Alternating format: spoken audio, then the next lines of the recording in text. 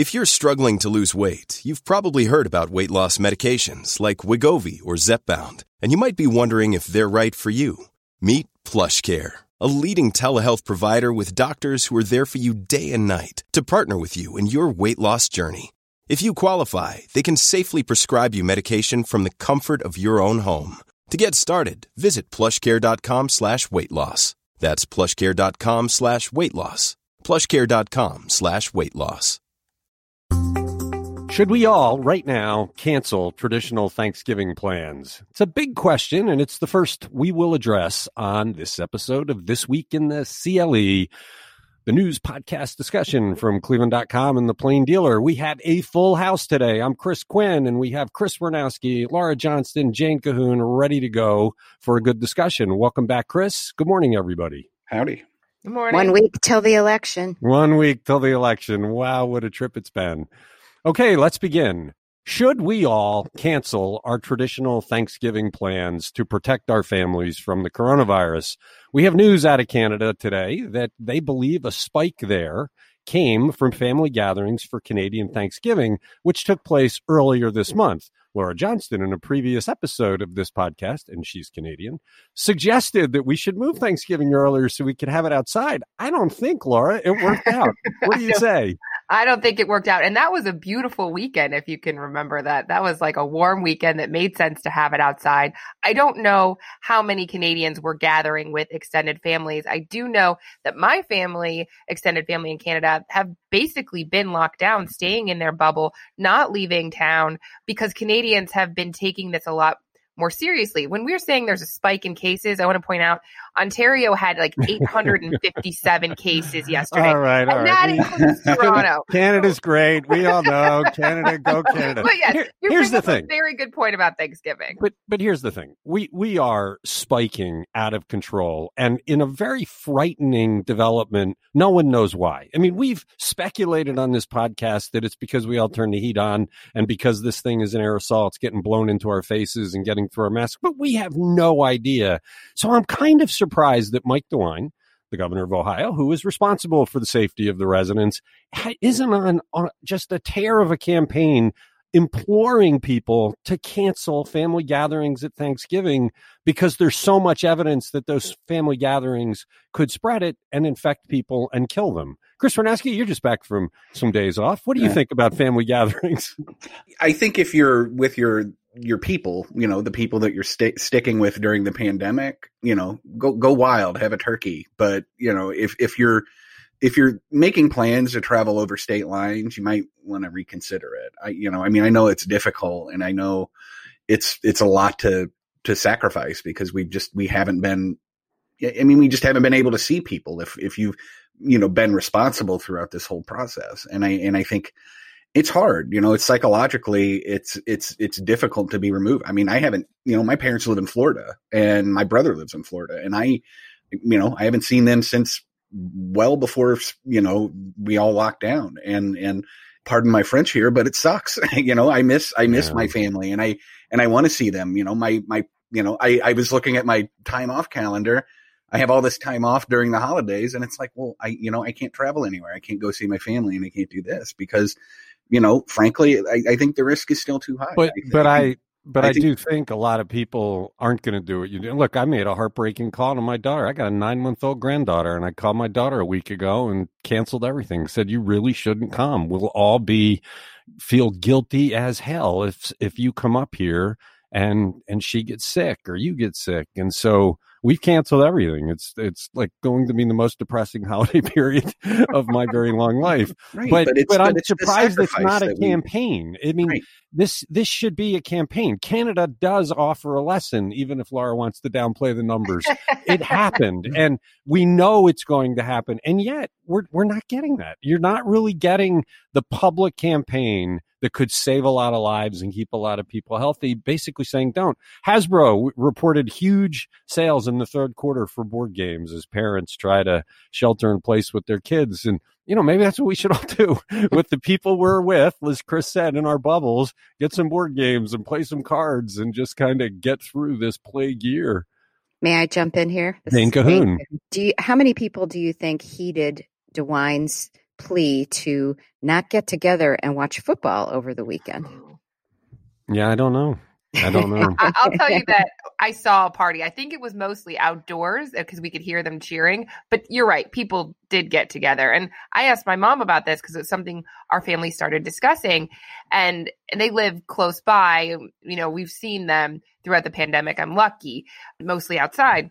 And she said she's talking to friends who are renting halls to like big meeting rooms so that they can try to socially distance Thanksgiving. But if you are inside sharing food, I'm not sure how it matters if you space your chairs out a little bit. Especially if it is somehow the forced air heating system that's spreading the virus. I mean, that until that's debunked, until we get some evidence that's not the case, being indoors is not going to. I just don't think people are going to listen. That was my point. I'm sorry. I agree. I think you're right. You know, and I don't want to bemoan this too much, but I mean, the message is coming from the top that, you know, this third surge that we're experiencing, you know, it's even weird to call it a wave because we still, you know, we didn't really recede from the quote unquote second spike or whatever. But, you know, I mean, you have the president calling this third wave a fake news conspiracy designed to, you know, ruin his election chances. And it's, you know, people are going to listen to that, whether we like it or not. People listen to that, and that's what I'm talking about. That's why I think it's kind of incumbent on the governor. You know, he can't protect the country, but he could to Ohio. Just implore people: look, you're going to have some sickness if you do this. It's very hard to keep safe. Are you talking about the same governor who was, lauding the coronavirus task force run by the vice president who has 5 people on his staff who have coronavirus now? Maybe he needs to have one more of those prime time specials where he just stares at the camera and tells you, please wear a mask. But the truth is, in every poll, his popularity is through the roof. And so even though, Jane, you're right, there are people that will ignore it. But if he were to mount that campaign, not everybody would ignore it. Some people would say, I hate to admit it, and do what I did and call their relatives and say, we can't do it. We'll get together by Skype. But absent that, I think we're going to see an enormous surge in December and possibly again in January after Christmas. We'll have to see. It's this week in the CLE. This story just won't go away. What is the latest in the saga of John Becker, the arch-conservative legislator who wants to see Governor Mike DeWine behind bars? Jane Cahoon, I can't believe there's another development in this stupid story. As you say, the gift that keeps on giving. This is the ongoing battle that stems from Becker's effort to have, as you say, Mike DeWine impeached and tried for felony crimes, including terrorism, because of the governor's actions during the coronavirus pandemic, like closing businesses and requiring face masks. Both of Becker's efforts have gone basically nowhere in the legislature or in the courts, but that hasn't stopped him. He continues to fight in an Ohio appeals court to try to institute this criminal investigation of DeWine. And last week, as we've talked about before, Attorney General Dave Yost stepped in, calling Becker's effort a waste of the legal system's resources and a political stunt, and said he should be sanctioned and forced to sit through serious court proceedings so he learns something from this and so that others will be deterred from doing this. Well, that prompted Becker on Monday to file yet another brief, and he now is calling for Yost to resign, and he's asking for sanctions against the Attorney General for trying to, quote, harass, intimidate, and bully him. So that's where we stand right now. Yost, a spokeswoman for Yost, said, when asked to comment on it, that he just started laughing. Yeah, what's sad is that because of the gerrymandered districts in Ohio, he's probably safe as can be in his district because no one can beat him. But this is Looney Tunes, that we're wasting prime administrative time during a plague year with nonsense like this, with an elected legislator trying to arrest the governor for high crimes of doing his job. It's just idiotic. And I credited Yost last week for trying to shut him down, and now he's striking out. The next thing you know, he's going to strike out at the media because we keep criticizing him and say the First Amendment needs to be put away because, how dare we criticize a legislator who's trying to do his job. All right. Well, hopefully we won't have to talk about this story again. You're listening Don't bet on it. in the CLE. What does Ohio Attorney General Dave Yost mean when he says an anti-human trafficking operation called Autumn Hope is the biggest in Ohio history? Chris Ranowski, I'm always a little bit troubled by the statements law enforcement makes about human trafficking because they never provide the backup, because they can't, because they're victims of sex crimes and things like that. So you never see the proof, and you have to kind of take their word for it. And as I'm sure you're going to get into in a second, in the background of all this is the ridiculous QAnon conspiracy about pedophilia. So this seems like it has legitimacy, but we can't know for sure. And so the skeptics in us question it. Right. So Yost announced that federal, state, and local officials had launched what they called the largest anti-human trafficking operation in the state's history last week, saying that they had rescued 154 victims and arrested 179 men for illegally soliciting sex and other crimes. They've called this thing Operation Autumn Hope because they love to name things. And it involved 50 law enforcement agencies and social services groups and state and local authorities that cracked down on adult sex trafficking in Cuyahoga, Franklin, and Lucas counties, as well as people soliciting sex with children in Franklin and Mahoning counties. You know, I mean, these sex stings, we talk about these quite a bit, or we haven't talked about these quite a bit, but when we write about them, you're right. We always sort of do it with some skepticism because a lot of times they fold in like routine prostitution arrests into what becomes these larger human trafficking things. And because it sounds more nefarious and it sounds scary, but a lot of times this is, you know, some of the run of the mill people, you know, going out and buying prostitutes. And it turns out it's an undercover cop and they get arrested and, you know, the John gets I think it's usually a misdemeanor. And, you know, we rarely write about it because we don't write a lot about misdemeanors. But during this operation, they say 109 human trafficking survivors, mostly women and mostly adults, were found and referred to social service groups in the three main counties that we talked about. Simultaneously, 76 cases of missing and exploited children were cleared up and 45 kids were physically rescued. One of the missing children was a 15-year-old Cleveland girl linked to a person in Columbus suspected of human trafficking. All totaled, the operation was planned for several months prior to it being put in action. You know, and you know, the Rape Crisis Center said that, you know, this was good news for them. And they say that it likely prevented others from being harmed in unimaginable ways, I think was the quote. Why focus just on Cuyahoga, Franklin, and Lucas counties? Those are Democratic strongholds. But why? I mean, are they trying to say that sex trafficking only happens in northern Ohio urban centers? I mean, I think you do your investigation where this happens the most. I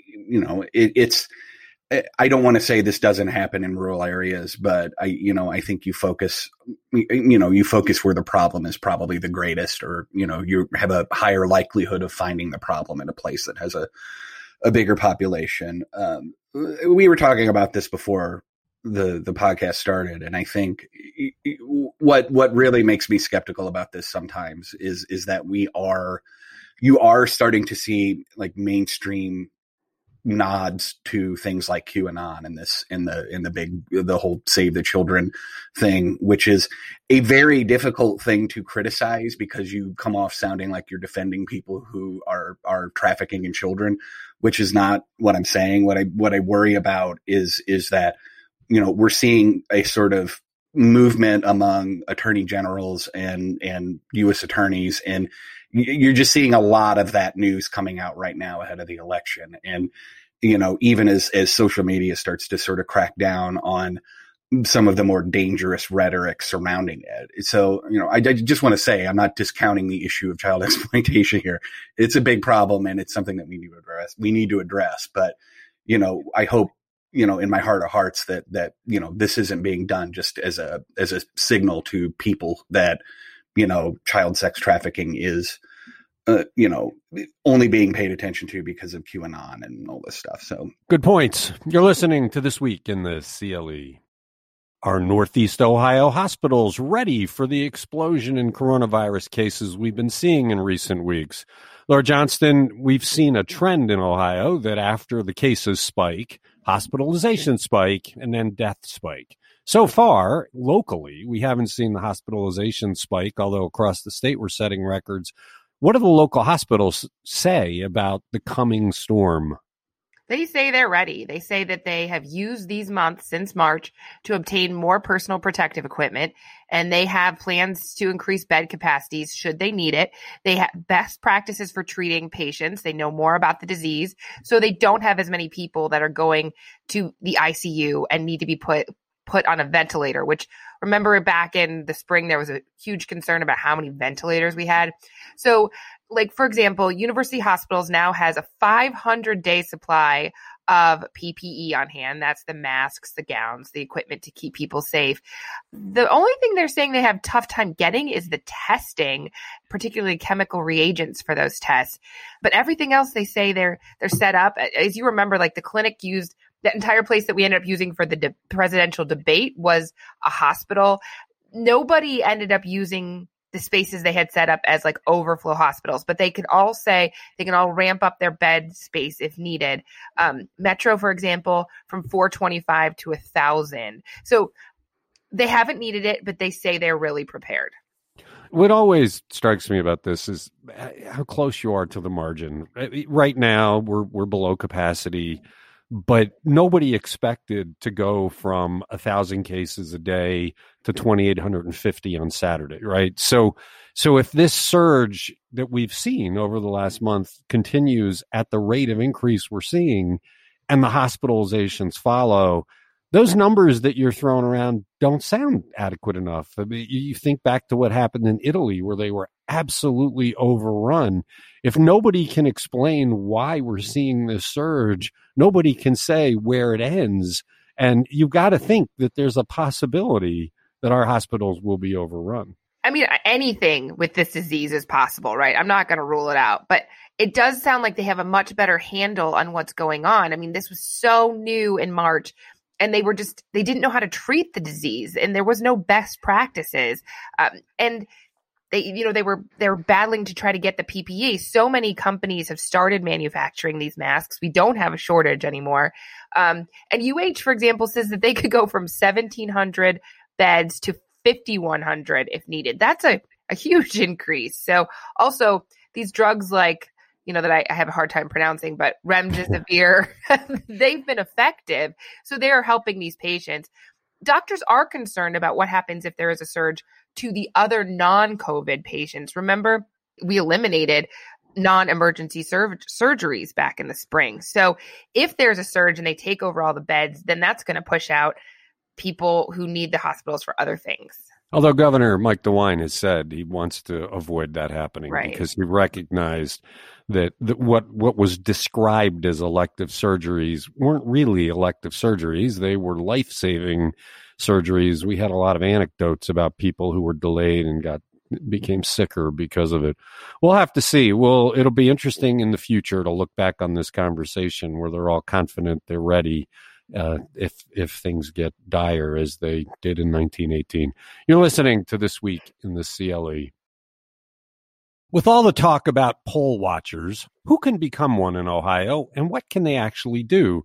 Jane Cahoon, this is an issue, partly because the president has called for an army of people to go into the polls to find all that fraud and bad voting that he says is out there because the election's a sham. It's a sham.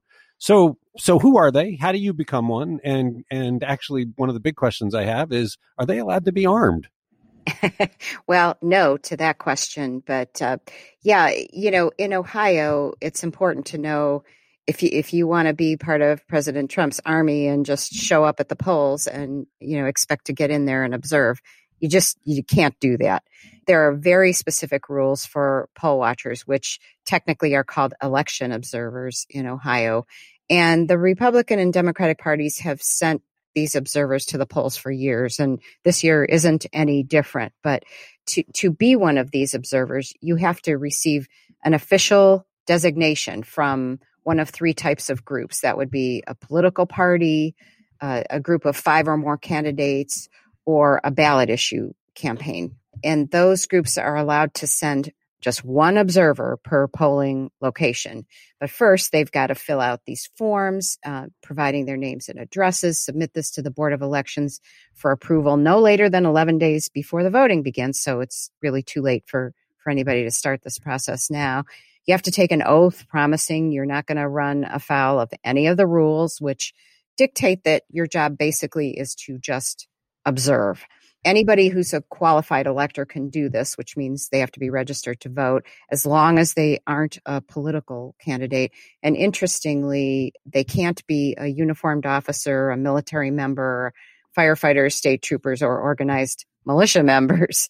The state law specifically forbids that. But to get to your question about what they can't do in addition to being armed, they're not allowed to try to enforce the law or advocate on behalf of voters. They can't handle any voting materials. They can't engage in any type of campaigning.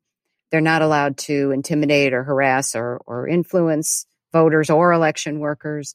They're not allowed to talk on the phone, although I guess they can go outside and, make a call and to their party or whoever and kind of update them. They're not allowed to record audio or take video, and they're not allowed to carry any gun or any type of deadly weapon. So this doesn't apply, though, if I want to get my AR-15. I don't have an AR-15, but if I did, and walk around outside the polling place watching people come in, right? These rules only apply within 100 feet of a polling place. Although, like, if people are in line and the line stretches beyond that 100 feet, you got to stay within at least 10 feet of any voter. But no, outside that threshold, the rules and the laws are the same as any other public place. So if I'm walking up to the polling place and somebody that is part of Trump's army wants to accost me and question what I'm doing there, is that legal? Nobody's allowed to harass you or interfere with your right to vote. But they all do. I mean, people are standing outside the polling place waving at you, it's so bizarre to me that they try and influence your vote as you're walking in, because I think most people, by the time they're walking in, know exactly who they're voting for. So there's a line somewhere, right? It's legal for me to stand there and say, vote for Smith, vote for Smith. Is it legal for somebody with an AR-15 to come up to me and ask me what I'm doing there? Right. I think you'd say there has to be a difference between somebody waving a piece of literature at you, asking you to vote for somebody, and somebody, an armed person, trying to intimidate you. It'll be interesting to see if any of that happens and whether authorities are called. I'm sure police will be on alert for any kind of nonsense like that. We'll have to see. Interesting rules. And inside, the poll watchers, can they walk up to me to talk to me, or do they just have to stand in the corner and watch people vote? They're just supposed to observe. I don't think they're allowed to even interact with voters at all. Okay. Good to know. You're listening to This Week in the CLE. Why are 6 new houses planned for Cleveland's Huff neighborhood significant? Chris Ranowski, I gotta disclose, this is a project of Sheila Wright. I go back a ways with Sheila Wright. She and I were in Leadership Cleveland together. I think she's one of the great souls of Cleveland, and I think this project is interesting. That's why we're talking about it. So what's it about? Right. So 6 houses are set to go up in the East Side neighborhood. And while it seems like a relatively modest development, it's actually sort of part of Sheila and some other folks' sort of grand vision for, Midtown and that part of the East Side. The development that they're currently working on is called Allen Estates, which is named after Carolyn Watts Allen and Robert Allen, who both built homes in the Huff neighborhood back in the 1990s and were advocates for that part of the city. And these homes are all set to be owned by Black residents. And Wright and her business partner, Angela Bennett, who make up Frontline Development, are planning to move in, and other homeowners are already lined up. The prices for these homes are still undetermined, but the aim is to make it affordable for average citizens, which has been an issue, I think, with a lot of real estate development within the city. So it's the first real estate project for Wright, known for her, as you noted, her philanthropic and civil rights work in Cleveland. But she aims to sort of make it the starting point to improve that neighborhood, which has kind of suffered from crime and issues of poverty. If people are sort of uninitiated with Huff, it was the center of a very significant civil rights upheaval back in the 1960s. And to sort of see, investment going back into a historic Black community in Cleveland is good news. Yeah, and this is near League Park, which was rebuilt, the famous old baseball park where Babe Ruth played. And it's close enough to the Midtown area where the new grocery store is and some other things where you can see critical mass building. And if you can get enough residents back in there, that neighborhood could thrive. So it's a visionary thing. She's working with the councilman there, Bashir Jones, who's pretty excited about it too. Be interesting to see how this goes. We wish her the best. It's This Week in the CLE. Why did hundreds of alumni and students at Laurel School sign a petition about racism, and what do they want the school to do about it? Jane Cahoon, you don't often see this at these hoity-toity schools in the suburbs. This is a pretty dramatic development. There's a lot of anger, and really the anger comes through by the alumni, by the students about some things going on there, although it does feel like they're being a bit draconian with the students who are doing bad things. Yeah. So this just in part, it brought up a lot of things, but in part it stems from an incident in September when this Instagram video spread around of a student using a racial slur. The school ended up suspending the student, investigating, and then eventually did not permit her to return to school. But the people who signed the petition, there were 226 alumni and 37 current students. They felt that the administration didn't handle the case appropriately, with enough transparency or speed. And they think it's just kind of the latest occurrence that shows a history of racism issues at the school. So they presented this petition that one of the things it asks for is to stop placing a burden on students of color at the school, to always turn to them and ask them for advice on every situation involving race. It says the administration should be able to solve these problems without stressing out kids about this and always bringing them into it. And then there are several other demands, including, expulsion for saying the N-word as a racial slur. Although some who signed the petition, are pose alternative punishments for that. But that's what seems so severe. The whole juvenile court system is based on the philosophy that kids make mistakes, and while they need to be punished for them, it's about rehabilitation. And I was just surprised at the complete zero tolerance for a kid doing something bad. Clearly using racial slurs is bad. You don't want your student body to do it, but they're kids. And so, right. Isn't that the teaching moment? Isn't that something that you work to change instead of just saying, oh, you said that word, you're gone, we're throwing you out? I was just a little bit surprised at how severe this was. The head of the school pointed out that, they're not in the business of public shaming. They needed to investigate this and, not just have a knee-jerk reaction. She didn't use that word, but that they need to protect the students' privacy and dignity, even when they're in trouble and they do something stupid like this.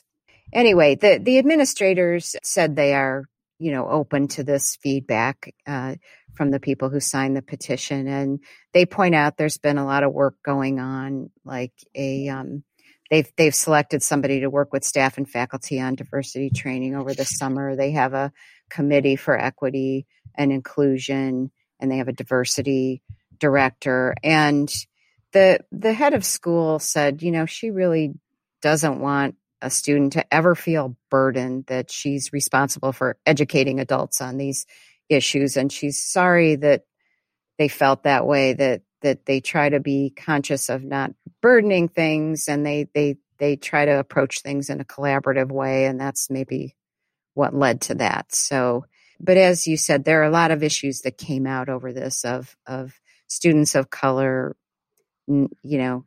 feeling isolated, or, that they're not treated properly. I have a quick question. Has the school ever said, as a response to the story, how, like, the racial breakdown of its student body? Like, do we have any sense of just how, like, what the breakdown is between white, black, and Latino students there? It's the story just said it's mostly white. I don't think we had a number. Yeah, it's predominantly white, and they do have student groups for Black, Indigenous, and people of color. But yeah, they didn't provide the breakdown. Okay, it's This Week in the CLE. That does it for another episode. Thanks, Chris. Thanks, Laura. Thanks, Jane. Thanks to everybody who listens to this podcast. We'll be back Wednesday, and I'm sure we'll be talking about whatever Mike DeWine has to say at his coronavirus briefing.